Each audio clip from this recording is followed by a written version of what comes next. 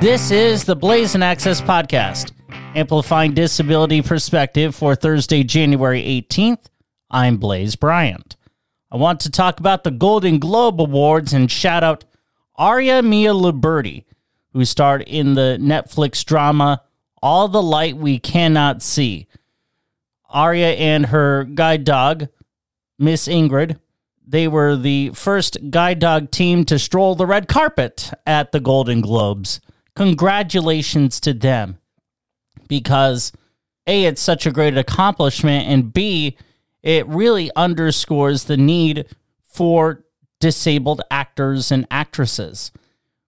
For far too long, this is a group that has been grossly underrepresented in the film and TV industry, and having non-disabled actors play disabled characters is a very ableist practice.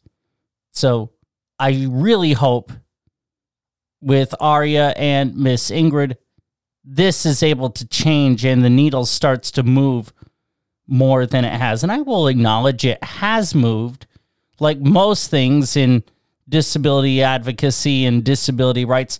The needle has moved very, very slowly, like molasses in January.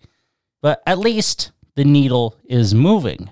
So I guess we can be grateful for incremental progress, which is, in my opinion, a very important thing to learn, that incremental progress is progress. A lot of things take time because of systemic attitudes. Get it, Aria Mia Liberti and Miss Ingrid. Kudos to you both. Keep on keeping on. blaisin@gmail.com. That's BLAISIN shows@gmail.com. You can follow the Blaisin Access Podcast on social media on Facebook and X, the app formerly known as Twitter, @Blaisin Shows.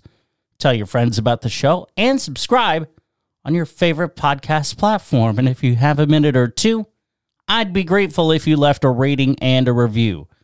Tune in for more disability perspective tomorrow. I'm Blaise Bryant. Thank you for listening to the Blaisin Access Podcast, amplifying disability perspective one story at a time. Have a great day.